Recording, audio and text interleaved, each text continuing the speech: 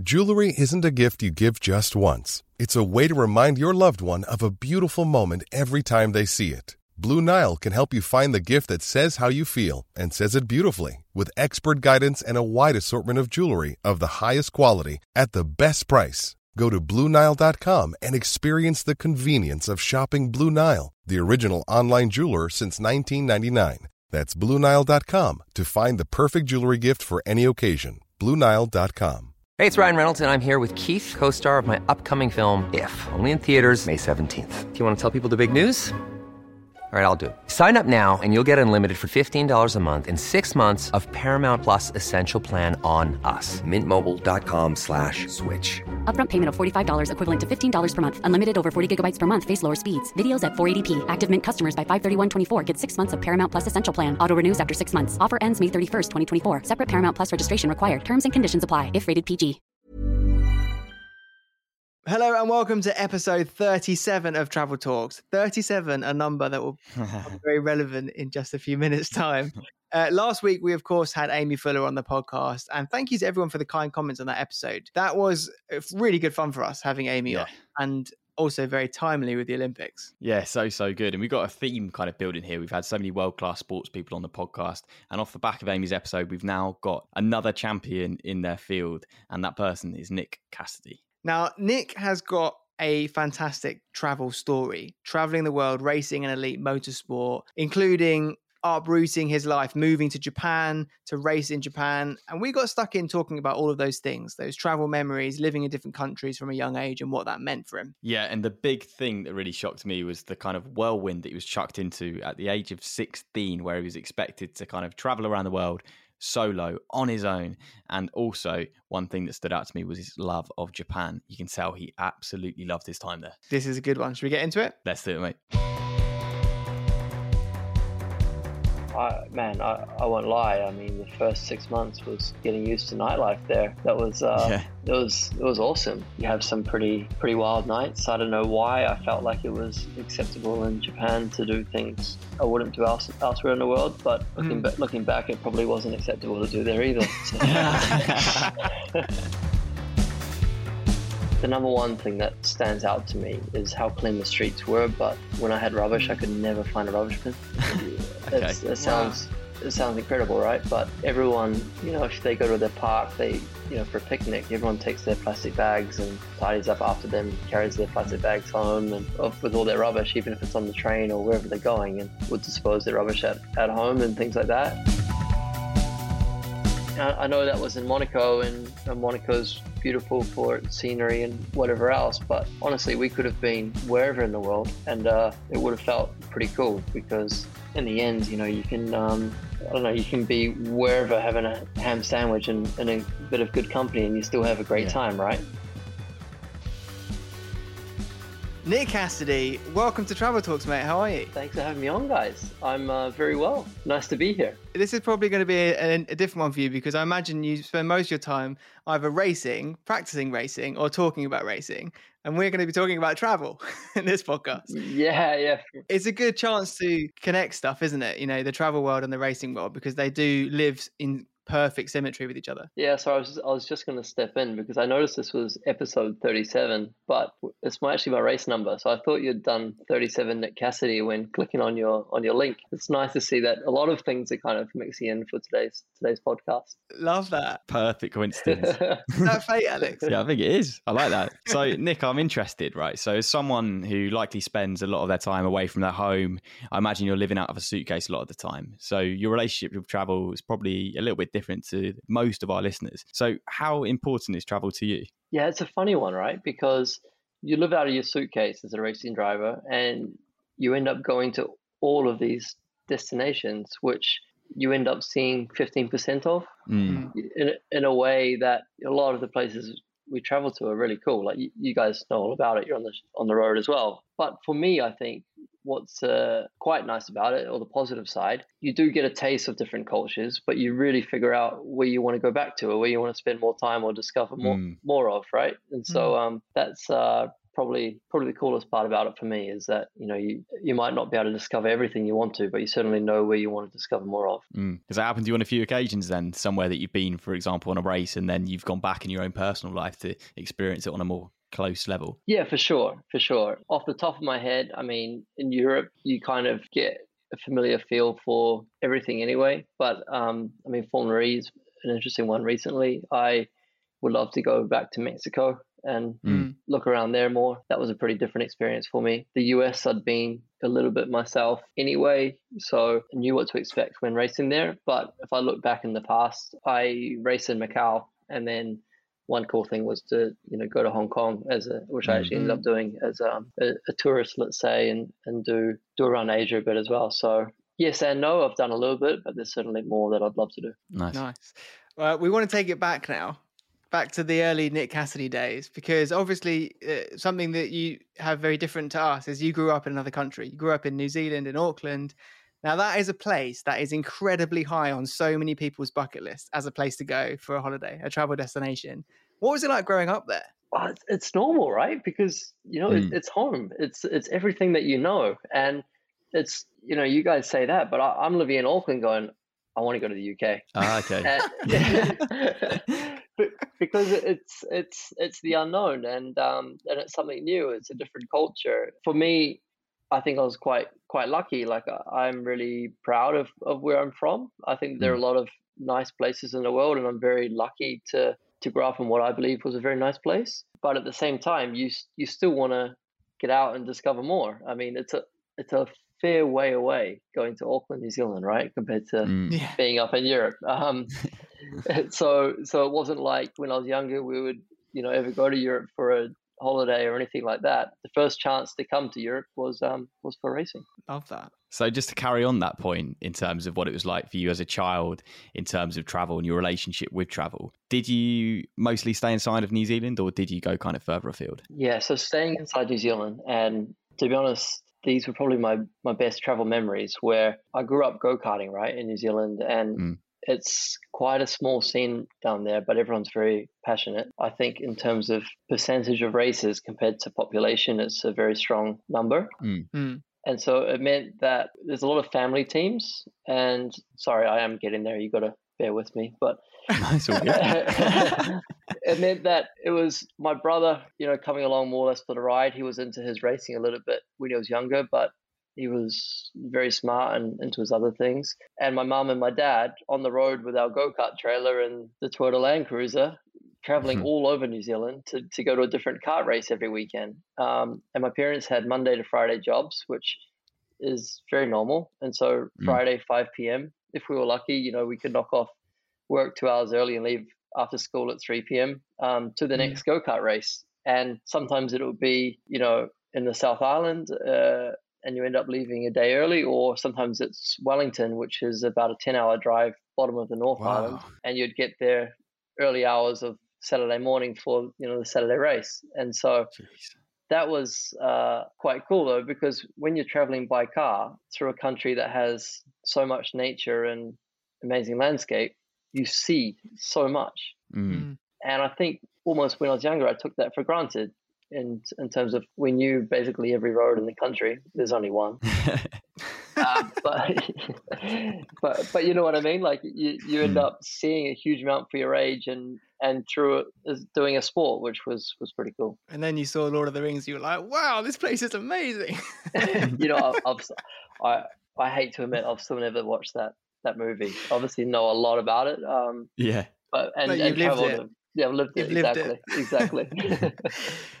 You kind of touched upon it there about the idea of taking things for granted. So when you started traveling and you're moving around Europe and everywhere, we'll get into that in a little bit, but do you look back on that now and think, you know, what are the things that you miss about home being on this side of the world now? Yeah, that's an interesting one. I more miss a strange one. It's almost the lifestyle of, you know, certain, sounds boring, but coffee shops, cafes, local places. I'm huge for that. I love going on holidays where that's the kind of thing. It can be training mixed with, you know, your ideal kind of coffee shop and your ideal location. That's something that I like doing in life, and back home's quite good for that. So Mhm. that's something that I miss naturally. But the other thing I think in terms of travel, the bottom of the South Island in New Zealand is one of my favorite spots in the world. It's super beautiful. There's a lot of activities down there, and it's a 2-hour flight from Auckland, so it's not, I think, what you'd consider super close up here, whereas back home it feels close because everything else is so far away. Mm-hmm. Just to carry on talking about New Zealand, I'm interested. It's obviously a place which is so closely linked to adrenaline sports. And as a racing driver, do you think that kind of influenced you growing up to have that adrenaline fueled job in the future? Yeah, interesting one. I would say not directly, but I think it's pretty cool down there where sport is such a big thing because there's a lot of, I guess, outdoor space. In terms of when you go to school, it's very natural to be playing sports. At school, I did 6 classes. This sounds really bad to say from an educational point of view, but I did six classes, and 2 of them were physical education and sports institute. So look at where you are now, though. It's relevant. Yeah, which is relevant now, but I think as an educational, well, looking at it from an educational point of view, it's quite strange, I think, to have almost 1/3 of your studies related to outdoor activity or sports, right? Pretty cool though, because then everyone's very active and enjoys, like you say, the adrenaline kind of rushing sports. In terms of that, those early years doing the karting and then the racing in New Zealand and Australia, of course. We're both racing fans, so we could be here for hours asking you every little detail about that. But for the purpose of the travel theme, there's a particular time period that we'd like to start on in terms of, let's say, when the travel started kicking in, the racing travel. And to correct me if I'm wrong, but I'm thinking around the 2012 mark, Formula Renault Euro Cup, massive step out of Australasia to big and loads of international racing. How old are you at that point, first of all? Yeah, so it was end of 2011. And I mean, travel, I think, from New Zealand, first of all, it's expensive. You're looking at, I think, at least $2,000 return for New Zealand dollars for an economy ticket up to Europe.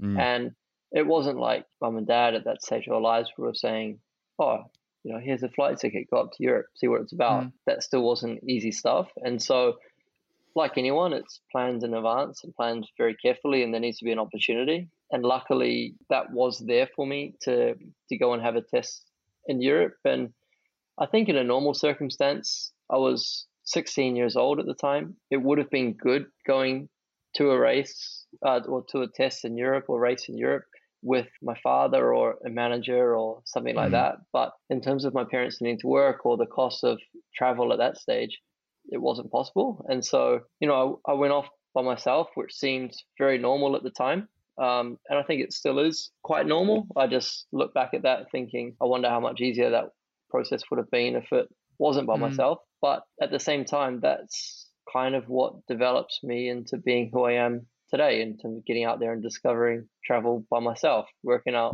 what to do, where to go, how to be organized, how to plan. And there are things, we take for granted these days, but at some stage of your life, you need to learn the process of doing that, which was then. It all went smoothly, all went good. And then I went back to New Zealand to race. So that was the end of 2011.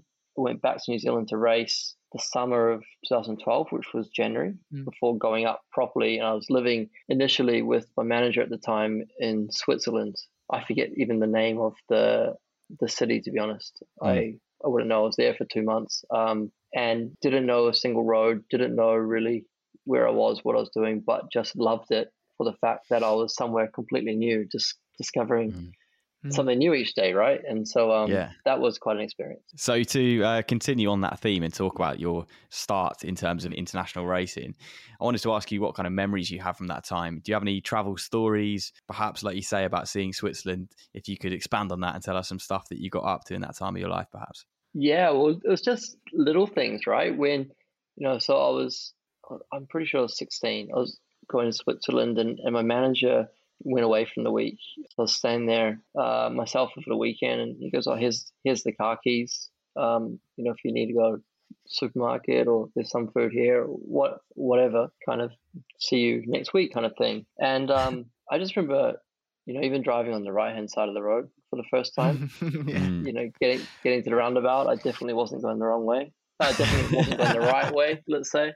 So, little things like that are initially quite funny, which, of course, we all grow accustomed to. But I was keen to go out, drive, and discover the area. We were near the mountains next to a lake, February, so everything's frozen.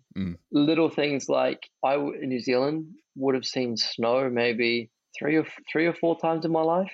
And at that point, I was 16 years old. And so everything's covered in snow. I thought it was awesome going out running in the snow and getting lost and just being alone for the weekend, right? And so that kind of made everything super exciting. And then I think I went through a phase where I don't think I was getting homesick, let's say, but things were getting difficult, where I was living in always someone else's back room, never sure what was next. Traveling, I was doing Formula Renault Euro Cup with a British-based team, so I eventually moved to the UK, staying in Northampton, and meeting the team at 2:45 in the morning, because the 6 a.m. or 6:30 a.m. flight out of Luton was the cheaper one, so you'd do that and then go off to Spain and that kind of thing, and that was all pretty cool. Like, oh man, I'll do it all over again in a heartbeat, because it's your passion, right? It doesn't matter what time of the day or night you're up. You're going to flying to Barcelona, which at the time I can only think of Barcelona Formula One, never really sure what Spain's like. You're discovering all these new things. Driving 3 hours out of Barcelona, kind of what you feel like is the middle of nowhere, because between cities and Spain there's not much going on, and compared to New Zealand, that was so different for me, because in New Zealand you have all these small towns along the journey. If I think back to my karting days with mum and dad driving along, whereas in Spain you're going along for an hour and a half looking at what feels like desert. It's all a bit different. And I think the low point was getting kind of 4 months in and traveling back from a race, going back to the UK in the team van, getting to Marseille. I was getting out for the passport check, and just took my passport, no wallet, no phone, went inside, back in the van. I think a lot of the team crew stayed in the van almost. I got told, nah, I'm not going to the UK. I've overstayed my 3 months. And the team were like, sorry, we've got to go. See you later. When you're ready to pop the question, the last thing you want to do is second-guess the ring. At BlueNile.com, you can design a one-of-a-kind ring with the ease and convenience of shopping online. Choose your diamond and setting. When you find the one, you'll get it delivered right to your door. Go to BlueNile.com and use promo code LISTEN to get $50 off your purchase of $500 or more. That's code LISTEN at BlueNile.com for $50 off your purchase. BlueNile.com, code LISTEN. Hiring for your small business? If you're not looking for professionals on LinkedIn, you're looking in the wrong place. That's like looking for your car keys in a fish tank. LinkedIn helps you hire professionals you can't find anywhere else, even those who aren't actively searching for a new job but might be open to the perfect role. In a given month, over 70% of LinkedIn users don't even visit other leading job sites. So start looking in the right place. With LinkedIn, you can hire professionals like a professional. Post your free job on linkedin.com/people today. Hey, it's Ryan Reynolds, and I'm here with Keith, co-star of my upcoming film, If, only in theaters May 17th. Do you want to tell people the big news? All right, I'll do it. Sign up now and you'll get unlimited for $15 a month and 6 months of Paramount Plus Essential Plan on us. MintMobile.com/switch. Upfront payment of $45 equivalent to $15 per month. Unlimited over 40 gigabytes per month. Face lower speeds. Videos at 480p. Active Mint customers by 531.24 get 6 months of Paramount Plus Essential Plan. Auto renews after 6 months. Offer ends May 31st, 2024. Separate Paramount Plus registration required. Terms and conditions apply if rated PG. There's never been a faster or easier way to start your weight loss journey than with PlushCare. PlushCare accepts most insurance plans and gives you online access to board-certified physicians who can prescribe FDA-approved weight loss medications like Wegovy and Zepbound for those who qualify. Take charge of your health and speak with a board-certified physician about a weight loss plan that's right for you. Get started today at plushcare.com/weight-loss. That's plushcare.com/weight-loss. plushcare.com/weight-loss. Wow. And so, yeah, that were off. I was 17, no phone, no wallet, nothing, just sitting there with my passport. And so, yeah, there were these high points where it was really exciting to be in Europe. And then there were some moments like this where all of a sudden things weren't so easy. So you certainly got a taste of both. How quickly would you say you got used to that? The idea of, not just the travel, but everything that comes with it. Yeah, I think I went through a quite hard 3-4 months, which at the time I didn't really see it as like a problem related to travel. I was more so focused on my career that the travel was a secondary thing. But I guess it comes now where you're sitting here. I mean, I'm talking like I'm 50 years old. I'm 26, guys, so don't worry. But I even look back at that now as 8-9 years ago and think, damn, I saw a huge amount, which was pretty cool. And so, yeah, it probably took me that 3 or 4 months. Was pretty hard, but was so focused on my career that it was just part of it, and I didn't really see it as too much of a negative. And ultimately, man, I think it made me stronger. I think you go through that stuff and it makes you stronger. For sure. Now, I imagine like at that time as well, there might have been others in the same boat, even with you. Especially, I don't know about the time, if I've got the timeline right here, but were you involved with Red Bull at that time, or did that come later? No, not at that time. Yeah, that came a fair bit later. I had a small link with them in 2013, and it was more or less an audition. I was really lucky to get a chance to do a race end of 2013. I hadn't been doing much that year. I'd basically been on the sofa, running around the UK, trying to test for different teams on the simulator and things, because that was the most cost-efficient way to go racing for me at that point. I was living in my great auntie's back room in Bletchley at the back of Milton Keynes. Yeah, wow. That was literally like Harry Potter, but she was, yeah. But she was super nice to me and she was super cool. And it was quite funny because Danny Kvyat and Carlos Sainz were living in the center in MK, and the three of us were hanging out each day. And it was quite funny because I kept saying, I don't want to pay £2 to come into the city on the bus and take 30 minutes. It's a 6-minute drive. Come pick me up, man. It was never a 6-minute drive. Yeah, it was never a 6-minute drive. So you always had to convince him on that. And then when they'd arrive, it'll be like, oh, just come in and say hello to my auntie. She's wondering how you guys are, and so they'd open the door. Hey, how are you? These things seem quite funny now. We look back on it. Yeah, love that. So to carry on talking about that time of your life when you're living in Bletchley, you mentioned a few F1 drivers' names there.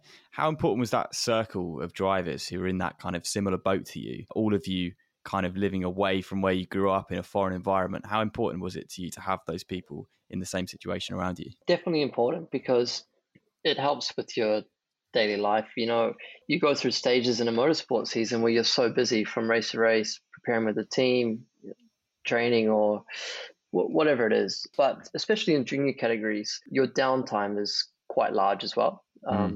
Between events or off season, whatever it is, it's very easy to not have a structure to your life. And when I say it was great for me, it was also great, I think, for them. We're all there working towards the same goal, and especially if you're not racing against each other directly, it's easier to have conversations and do things together, right? Which was pretty cool. And it's even little things, you help each other out, like, oh, okay, what's the best gym around here to go to? Oh, let's all go to this one. This one has this deal. In New Zealand, you can kind of throw your mate your car keys and say, oh, hey, have my car for the week. Whereas in the UK, obviously you need to be insured under every car. And so you learn about all these different rules and how do you do this and how do you do that. And it's funny how much of that isn't related to racing as well, which I think is quite cool. Yeah, you're all there for a common goal, right? But it's all, most of the time, something that's not related to motorsport. Did you or any of the other guys pick up any speeding tickets in those early days? I mean, you can say no, but we won't believe you. I can hand on heart say, luckily, speeding tickets have been pretty good, but parking tickets was a shocker. I was terrible. And it's £1 for a parking, and you go, I can get lucky 40 times, and it's the same as a ticket. But then you get 2 tickets in a row, and it's like, you're okay. Now we've got to do 80 times of that. So no, it doesn't work. It doesn't work. Better pay the £1. Yeah. It's possible to be too quick for a speed camera, but you can't get away with parking. Never, mate. Never. Good advice. Always pay the £1. Exactly. So let's move on to that time of your life, which was so successful in Japan. So 2015, that was when it all started for you. So what inspired that move for you to move to Japan? I must say 100% racing, because before getting on to the travel side, at that stage of my life, I'd gone through a couple of years living in Europe, but never really racing anything full time. I'd never done a full season outside of New Zealand in anything. And I was given the opportunity to test for Tom's Toyota in Japan, who were the factory team in Formula 3 out there. And they had a funded seat for the next season. And so I was prepared to go anywhere in the world. I didn't care. I mean, if it was with a great team, or almost, I mean, I didn't tell them this at the time, but any team that was a fully funded ride at that stage, I was all for it. And when it was, do you want to do the Japanese Formula 3 Championship? Yeah, why not? Of course. So that was the kind of thing that kickstarted that. Yeah. And what was that like in terms of, you've done New Zealand, Australia, you go to Europe, and then you go to Japan. Was it a little bit of a culture shock? Because there are some obviously key differences. What did you find so different in that move? What amazed me, and I think what's incredible, is how little I knew about Japan before I went there, and how underprepared I was, which is kind of disappointing, because I knew a lot about Japan, and I thought I knew a lot about Japan before I moved there, in terms of watching racing and things there. But in terms of learning about different cities, but also culture, which is massive there, or massively different, let's say, I was very underprepared, and it come across quite quickly, or the chance to test, which was basically an audition. I basically got an email saying the test was going to be on the 23rd and 24th of December. I was going to share the car, drive against one other guy, and they would choose one of the two. Wow. On Christmas Eve? Yeah, it's Christmas Eve. And I mean, they didn't care. Like, Christmas isn't a thing there. I mean, that's true. They quite often now have testing on Christmas Day. It's quite normal. And for me, it was like, well, but I'm going to miss Christmas with my family, right? Whereas in the end, my dream was racing, and so I was prepared to sacrifice that. But in the back of your mind, it just seemed very unnatural, because I hadn't missed a Christmas with my family at that point. But it was all good. Got told to be there on the 21st to make my own way there, do a seat fit, and then I'd maybe be there on the 19th. But anyway, they said, stay in the hotel a few days and we'll see you at the test, kind of thing. And I said, okay, well, is the team going to pick me up from the airport, or how does that work? And they said, oh, no, you can catch a bus. I'm like, okay. Wow. How long's the bus? They're like, 3 hours. And I'm kind of thinking, is this normal? Am I flying to the right place? Like, I've never actually flown somewhere in the world where I get on a bus for 3 hours, but it was actually kind of what turns out to be one of the most efficient ways, unless you're renting a car, which with toll roads and things ends up being super expensive in Japan. So in terms of cost and efficiency, it was definitely the best way. I learned at a later point, I'd say. The following year, I was on the bus all the time. Landing there, looking for the signpost. Obviously, everything's in katakana in Japan. Jumping on the bus, getting off, kind of what I thought was in the middle of nowhere, no idea who I'm looking for. Find what turns out to be my future boss, who takes me to the factory. I try a seat. There was no look around the factory or anything like this. By the way, this town's in Gotemba, which is around an hour and a half out of Tokyo, quite close to Mount Fuji. And obviously, being 24th of December, it's a fair bit of snow around and pretty damn cold. But when I got to the race team, there's no real look around the race team and things. No conversation. It was check the seat. Okay, that's good. Here's your hotel. Literally see you in 3 or 4 days. And I was messaging the guy during those 3 or 4 days. Do you have anything that I can be doing, or no? Do you have anywhere you think I can go? There's one place. And I remember I walked about 6 or 7 kilometers to a shopping center, because it ended up being one of the things to do. I went to an outlet there and try to kill some time, right? And I didn't know it at the time, but that would be the city where I would end up living the next year once I got the drive.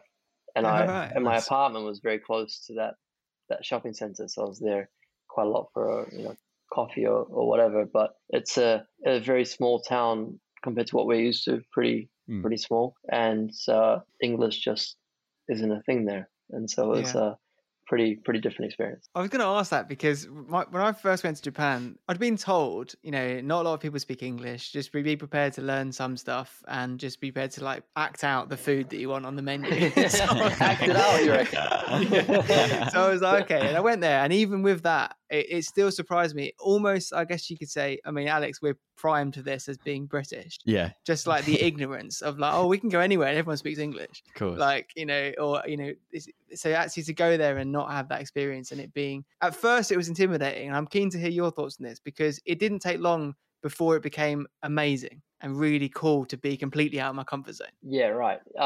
Similar.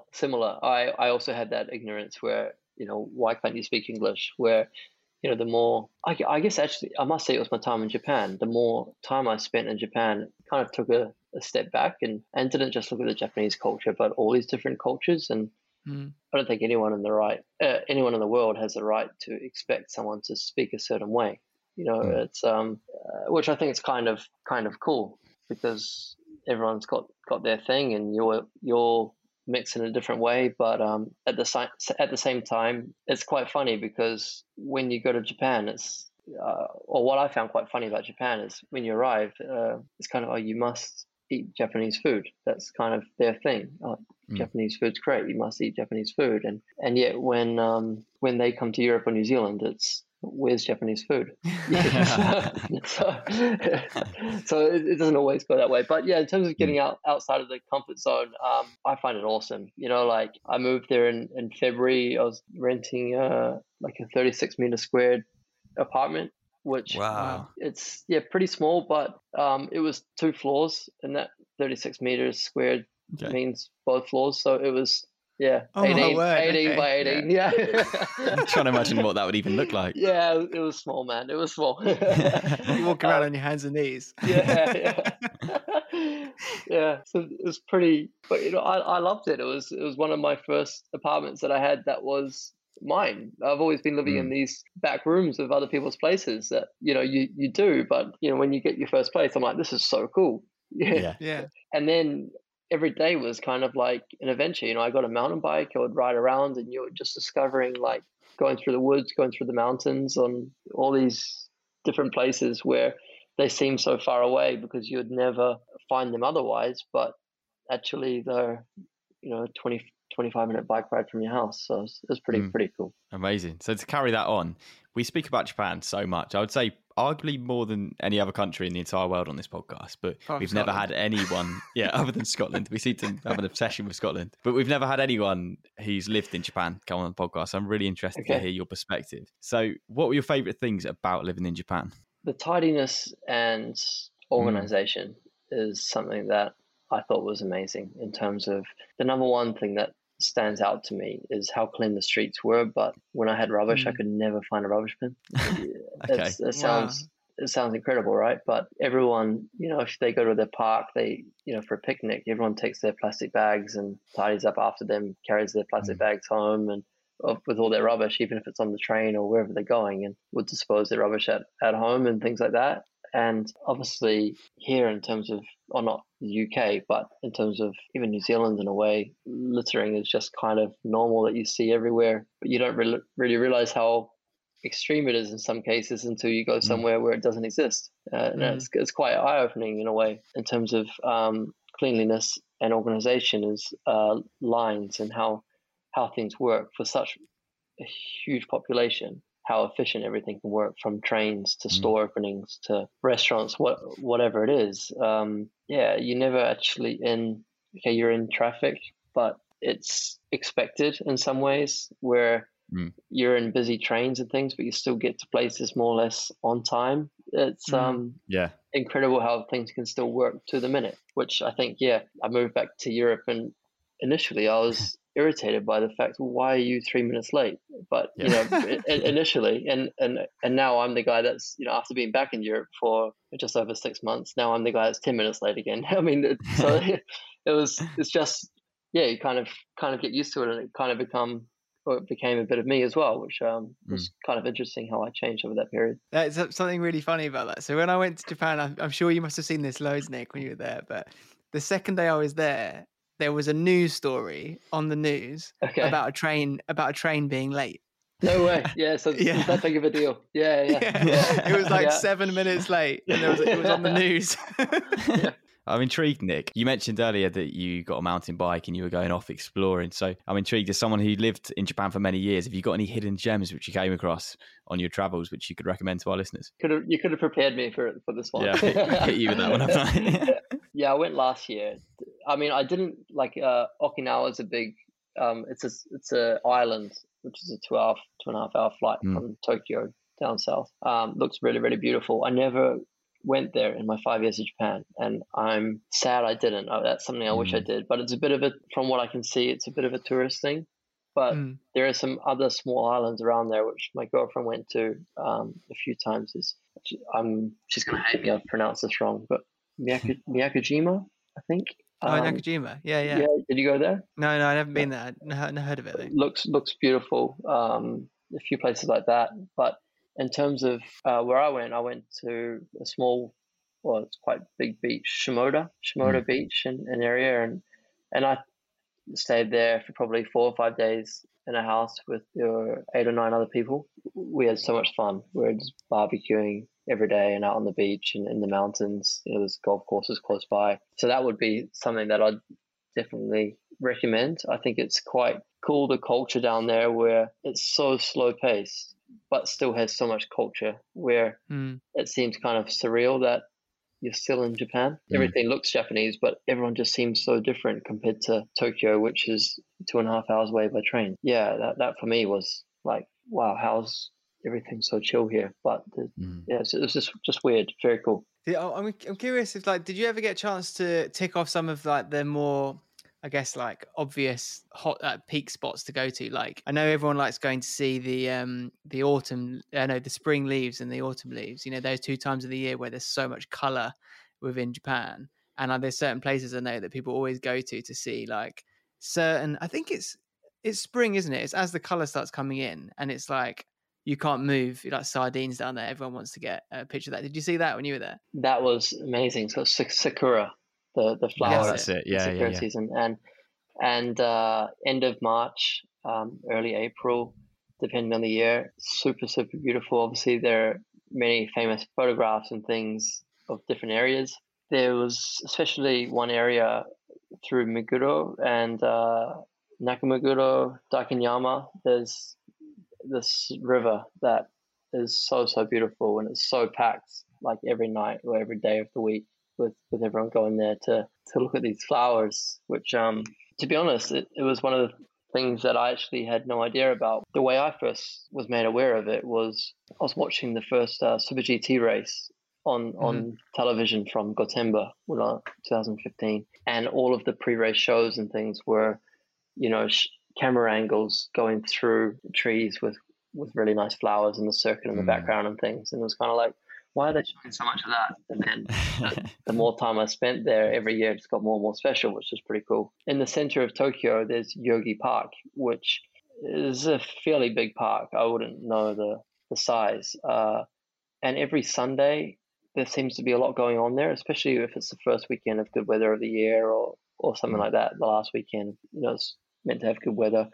It's very full. There seems to be a lot of tourists there, but there are street dances. It's almost looks like a family and they've just dressed up with the hair slicked back, the leather on, looking like Elton John kind of thing. Oh yeah, I know what you mean. I don't know the name though. And they're just playing music and dancing all day. They're not taking money. They're not busking. It's just they're out on a Sunday every Sunday, man, doing that because it's what they love to do. Their shoes like taped together and holes in them because they've been dancing so much.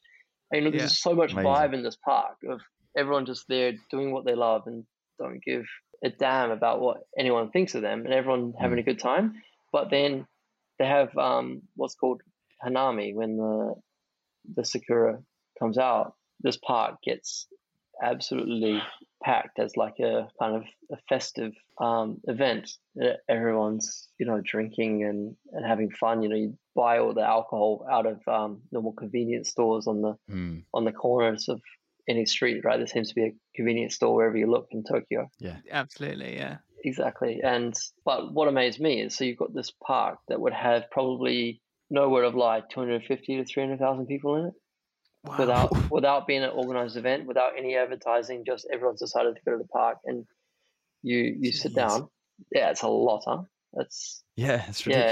Yeah, at the end of the day, everyone, like I say, everyone doesn't leave behind like a thing of rubbish. There's massive trash bags. Everyone's put their rubbish away. You've got mountains and mountains of these massive garbage bags. And to see events go on like that, that are just kind of natural without any marketing or social organization, and to be based around Sakura, which is the flower coming out, that's pretty cool to me. That's so awesome. Cool. Yeah. I want to touch upon something that you mentioned there a little bit about the convenience stores, because that's something I was going to ask you. I didn't know how crazy the nightlife is in Tokyo until I went there. Okay. And the main indicator was that they sell things like office shirts and ties in the convenience stores. Because people just go in after a big night and they can just buy themselves a new shirt ready to go to work. Yes. I mean, what did you experience there in terms of the nightlife? Hey, I'm a professional racing driver. I didn't go out. Are we going to let him get away with that? I had a lot of fun. It was so good. So I moved to Tokyo. Well, 2016, I actually was living in the center of Geneva and racing in Europe. And then every second week, I was basically living in Japan. Racing in Japan, and so I'd live in a hotel during the week. But 2017, in February, I moved into an apartment in Tokyo. I won't lie. I mean, the first 6 months was getting used to nightlife there. That was it was awesome. There are obviously, I think, 3 or 4 different kind of areas that you can go to that all have a very different vibe. And I wouldn't say for me I was going to a particular area in the city because I was chasing a certain vibe. It was more based on social connections and who I knew, who I was friends with, and where my friends were going, right? But then, as the years went on, you end up going, oh, maybe it's cool to go here and try this out. And yeah, I mean, you have some pretty wild nights. I don't know why I felt like it was acceptable in Japan to do things I wouldn't do elsewhere in the world, but looking back, it probably wasn't acceptable to do there either. So. I mean, clearly, based on the experiences you had there and the good times and the broadening your horizons, it must have been a good place, because while you were there, you did something incredible and completed the Japanese Triple Crown in racing. That's 3 titles. And for listeners that don't necessarily know motorsport, can you describe what that is and why that's so significant? Thanks, man. Yeah, I mean, it wasn't all just partying and having fun, that's for sure. Yeah, so the Triple Crown, it's the Japanese Formula 3 Championship and the Japanese, what was the Formula Nippon Championship, now it's called Super Formula, and Super GT, which is their version, I guess, of DTM with the Class 1 cars and the 3 major Japanese manufacturers, Toyota, Honda, and Nissan. And I guess kind of common to win 2 of them, because to win Japanese Formula 3, usually, especially if you're a Japanese driver, you would go into Super GT and or Super Formula.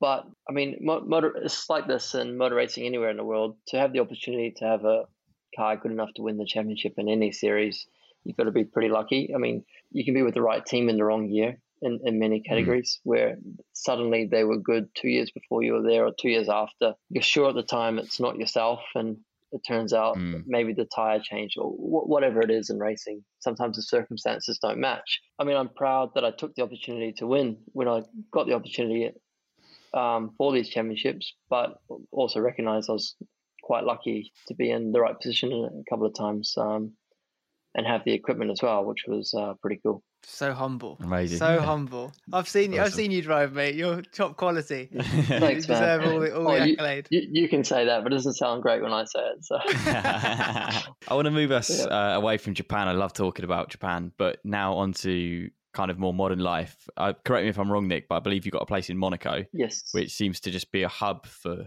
racing drivers from all over the world. So talk to us about Monaco. Who do you find yourself socializing with? What do you like getting up to? And what is it about Monaco you love so much? Yeah, completely new. I moved there just before Christmas. My girlfriend came with me from Japan, which is pretty cool, into a little studio there. I've had the studio there for a while, but with Corona travel last year, if I was to leave Japan, I wasn't guaranteed re-entry and or quarantines, whatever. At certain points, they blocked re-entry even for permanent residents. Wow. So I didn't want to take that risk. And when we got there just before Christmas, 20 seconds, I literally just had a bed, nothing else. And so we're on IKEA going, how wide do you think this is? Anyway, but yeah, we ordered some stuff in and it's ended up really nice. I mean, it's very small, but really kind of cozy and homely. And I felt like I was living like a king in Japan. I had this really cool apartment on the park, duplex. Like, it was so nice. But I find with bigger apartments or bigger houses, you also end up storing so much shit, right? Like, and I just had all this crap in terms of old clothes and things, and a part of me kind of, sorry, I know I'm getting off subject here, but I'm getting there. Part of me kind of hated losing so many belongings in a way, or giving so much stuff away, or leaving so much behind. But part of me as well loves having a more simple life where you have less T-shirts or shirts or whatever. You don't feel like, there's not so much maintenance to your life when you have less and everything's more clean and orderly. And I feel like I achieved that at the start of this year in Monaco, and now I've kind of been accumulating more again. But anyway, it was quite a good reset. We got into January, and obviously things weren't great up here in Europe in January still. The season was delayed by a month, which I hate that because for the series and for everyone else involved, because I know how much effort's been going into putting certain races together in terms of even transporting and logistics and all that kind of side. But actually from my side, I was kind of pleased to have a couple of weeks to get my life sorted. I'd gone to Monaco so late last year because my season in Japan hadn't finished until then and that kind of thing. I flew out, I think, actually the day after my season had finished. And so it was great to have a couple of weeks off to get life sorted. Mitch Evans and Tom Blomqvist, they both race in Formula E. Two of my best friends who I grew up with in New Zealand from 6-7 years old, and they were both there as well. And so it was just a super cool time of the year with everything that was going on, to be together with your childhood friends, almost what was feeling like starting a new life. I know that was in Monaco, and Monaco's beautiful for its scenery and whatever else, but honestly, we could have been wherever in the world, and it would have felt pretty cool, because in the end, you can, you can be wherever having a ham sandwich and a bit of good company, and you still have a great time, right? So, sure. So that's what I think was cool about that period. Then got into a bit more serious stuff, realized the season was starting, a bit of training, a bit of communication with the team. And then we went into Riyadh, which was round one of the Formula E Championship this year. And my team, Envision Virgin Racing, is based in Silverstone in the UK. So end of January was off to the UK for simulator and to start preparation. That brings us nicely into this now, what is the modern day of the Nick Cassidy racing career. You're racing in Formula E. Now, that, for people that don't know, it's an all-electric racing series. Tell us, or you don't need to tell me. I'd be worried.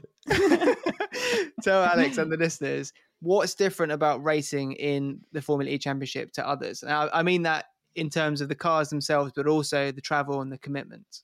A fair bit's different. Before actually talking about the series itself, one thing I find that affects, but if I look back at my racing in Japan, it was so efficient in terms of, I had two apartments there. One was within a 4-minute walk of Shinagawa Station, which is one of 3 major train stations in Tokyo. And the bullet train there, I'd be door to door to most racetracks within 3 hours. Wow. From, awesome. 5 minutes walking to the train station, a couple of minutes to get the ticket. You have it nailed down to the second on when's the latest time you can leave your apartment. Yeah. to get on a 2-hour train change once and then be at the racetrack. Where in Europe, I find myself where I have simulator in the UK. You know, you travel from from Monaco to Nice, Nice to London, London to Silverstone, do the simulator. Then we're doing simulator at Audi, which is in Nürburgring, an hour out of Munich. I would fly to Munich, drive to Nürburgring, stay the night, do the simulator. And so the lead time through travel and preparation before a race event would just end up being so much longer. And I think it's just quite an interesting thing with Formula E is I find the travel side of things not more difficult, but so much longer before the race has even started. And so you've got all these kind of, it's basically a 2-week lead time before the event. And then we're racing in what is now a world championship worldwide.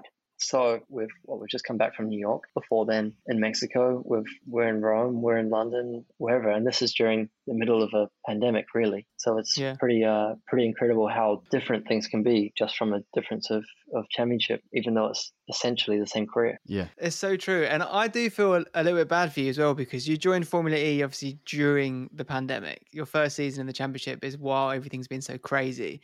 And one of the beautiful things about Formula E is they race in the city centres of popular destinations, you know, capital cities or big cities in each country. And because it is in the centre, where you're staying is, you know, a 2-minute walk away from the best restaurants or a nice, you know, landmark or things to do. And usually you get to experience that within the Formula E calendar. You can go and have dinners with other drivers or other team members, or, you know, like in Mexico, we usually go and see the Nacho Libre wrestling and stuff. It's really cool cultural experience, but we haven't had that. Okay. So you need to stick around for at least another year. So we can do it. Definitely. Well, I'm quite sure I'll be here next year. So let's fingers crossed that we get to do some of that stuff together because that sounds super, super cool. I mean, usually, I don't know, you'll be able to tell me more, but the drivers were getting into the races on say a Tuesday and the event would be on a Saturday, right? So you'd always have 1 or 2 days to do these kind of events. Yeah, and we even within the work schedule, drivers would often be taken away by, like, you know, the jobs that I do or, you know, the jobs that the broadcast team do, and they go do something with the driver. So like, we're gonna take Nick to, you know, the top of this mountain where there's this, and we'll go talk to, or like, for example, we'd take, you know, 2 drivers to this solar farm in the middle of the desert, or like there'd always these things that were part of the show, as well as plenty of time for drivers to go and do cool stuff themselves. Yeah, right. Yeah, that's awesome. You'd be wandering around a landmark. Like I remember in Santiago 2 years ago, we had an extra day before the filming started. So we were up in this place where it's called San Cristobal. It's basically like a big Virgin Mary statue right on the top of the thing. We were up there, like, taking pictures like tourists. Oh, great, cool. And like loads of the drivers are there as well. Like they're just hanging out, like taking pictures as well. Checking out as well. Yeah. It was cool. It's just like, oh, I'm glad that we have this time. And it isn't, and I know you've got plenty of experience this in other categories, but sometimes a racetrack is, you know, 40 minutes outside of the nearest city. Yeah. And you can go there and not see anything. Yes. Whereas this is in the heart, right? Yeah. More or less. Yeah. Exactly. So I mean, it's good. I'm looking forward to be able to do a little bit more. It'd be good. Awesome. So surely across your entire career, both in Japan and now in Formula E, you must have picked up some tips and tricks, maybe some travel hacks or things that you could identify as ways that you get around traveling so much and being on the road so much. Are there any that you could share with our listeners? Don't leave it until 4 minutes before you got to leave to pack your bag. I mean, I guess we all think of that. Yeah. I'm about efficiency. I mean, I always take too much stuff, but I like being organized and not being short of things when I travel. And that even simple stuff like, you know, how long you're away for, you know, if there are, you know, like laundry facilities or anything like that. Sometimes that's not an option because obviously if you're backpacking or whatever, that's part of it. But in terms of me, I just love discipline. I love being organized in my bag, my backpack, not having unnecessary stuff, being clean, because I think that saves time ultimately. So I don't know how much that relates to everyone who's listening and to you guys, but for me and racing, that's I think one of the important things. I love the way you describe these things, because definitely in the last 10-15 minutes I've noticed 2 or 3 things that have to be because of your time in Japan. Yeah, just right. like soaking in the culture and like loving the efficiency, loving the sort of like discipline. I love it. It's so good, and it's really interesting to hear, because it's like when someone goes and lives in another culture, I find it fascinating what they pick up. Right. And it sounds like you've picked up things that have actually been really helpful ongoing in your life. Yeah, it's either been helpful or made me paranoid. I don't know which one, right? Yeah. It's a funny one because, I don't know. I think if you've got a busy schedule, you can achieve more if you're organized. I think that's or efficient. And that doesn't mean I'm always busy. I mean, for sure, I have a lot of time off, but I think when I am busy, there's a lot going on. And if your mind is always 100% on what it needs to be on, you do a better job. And having more mental space, mental capacity to put your mind on the job that needs to be done instead of worrying about all these small things that aren't in place is key. Makes sense to me. So let's move on now to some of the more staple questions from Travel Talks, the ones we ask every single guest that we get on. So it's a big one to start off. What is your favourite city in the entire world and why? Queenstown, New Zealand. Nice. Okay, cool. Yeah, I mean, I when you asked me that question, all the big cities hit my mind, but Queenstown, because it's very beautiful. There are a lot of different cultures down there through tourism.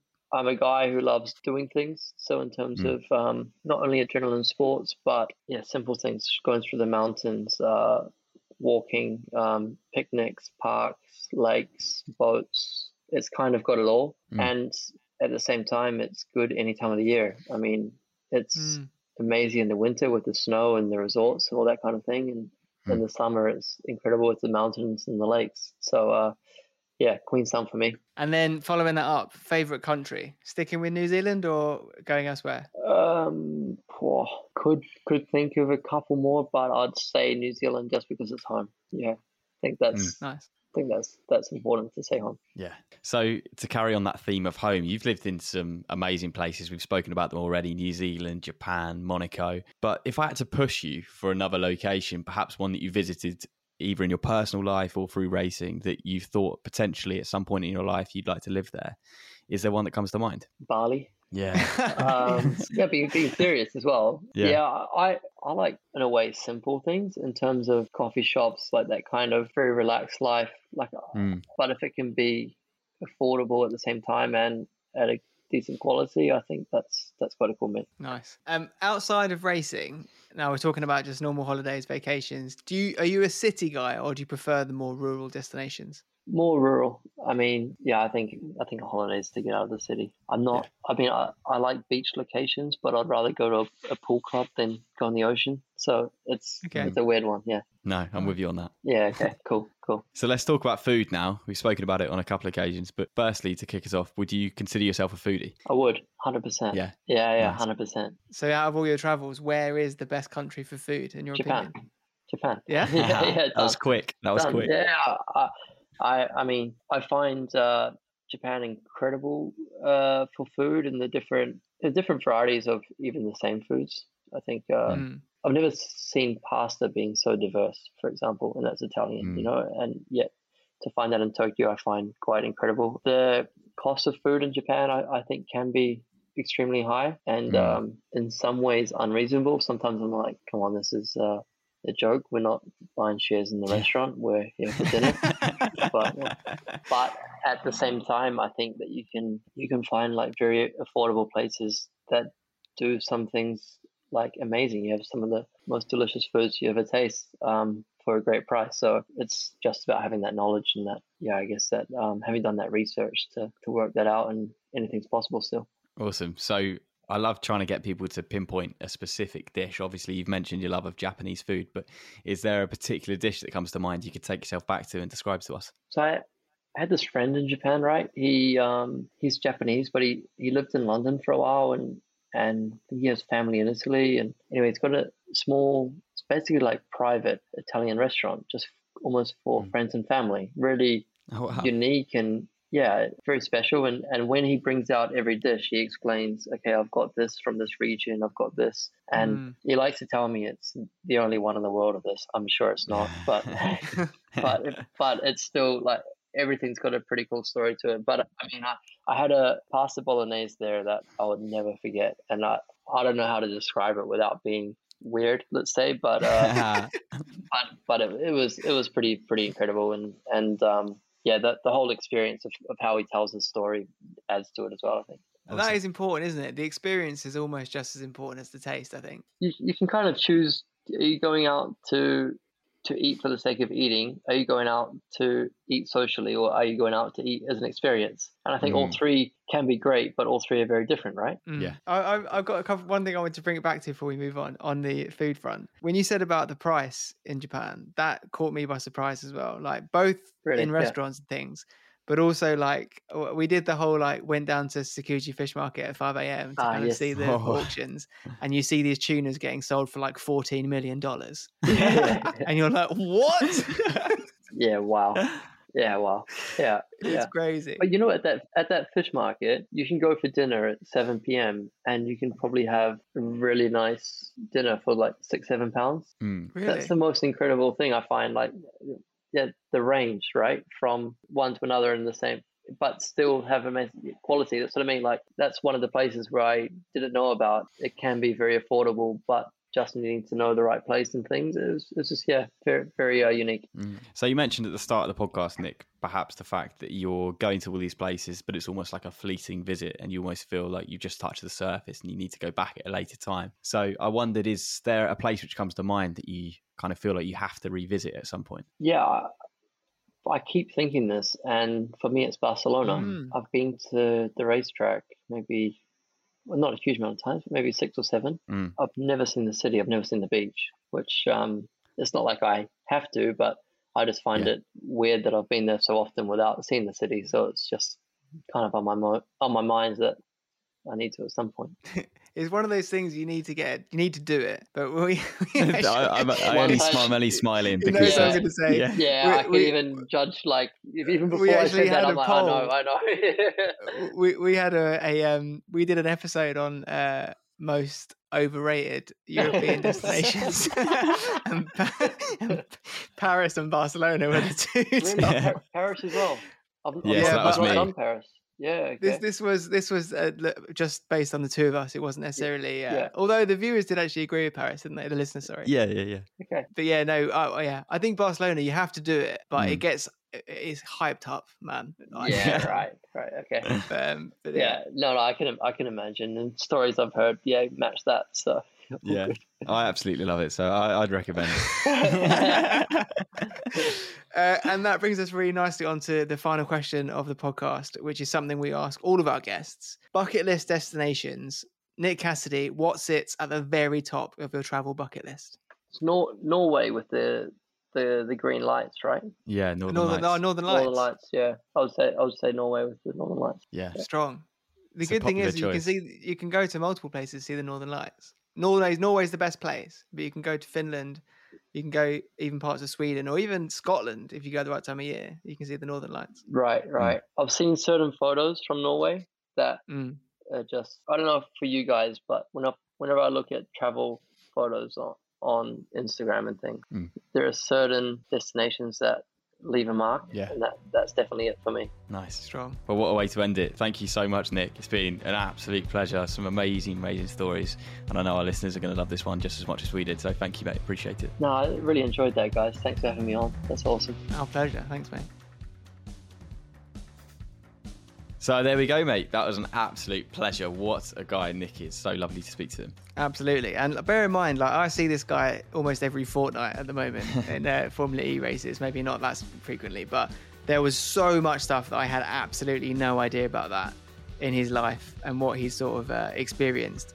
And it was really cool talking to him, wasn't it? Yeah, it was so good. I think, like a lot of people who come onto this podcast, it's quite nice for these people because they do a lot of interviews. They speak about a lot of things in their field, but he'd never spoken about travel, and you could tell that he loved kind of getting a lot of stories off his chest. And it was great to hear about all these amazing stories, especially for me, the time he spent in Japan, because you could tell he just absolutely loved the country. Now, if you want to keep up to date with Nick's racing career, head over to his Instagram because he's very good at putting stuff up, great pictures, great videos, and it really gives you an idea of what a racing driver's life is like, both on track and off track. It's absolutely awesome. Like, obviously, before the episode, I was checking out his Instagram. He has got one of the cleanest Instagram feeds I've ever seen from like a professional athlete. So, if anything, just make sure you go over, check out his Instagram feed, and drop him a follow while you're there because it's absolutely amazing.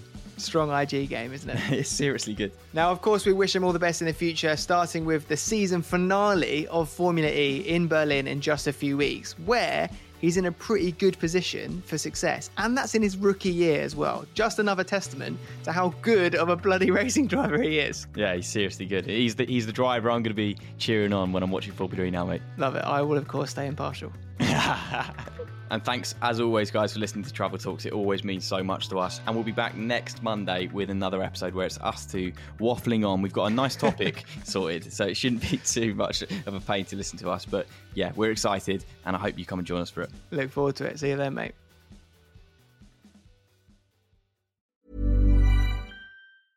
Hey, it's Paige DeSorbo from Giggly Squad. High quality fashion without the price tag. Say hello to Quince.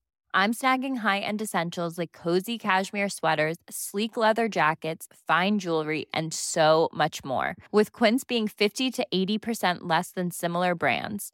And they partner with factories that prioritize safe, ethical, and responsible manufacturing. I love that. Luxury quality within reach. Go to quince.com/style to get free shipping and 365-day returns on your next order.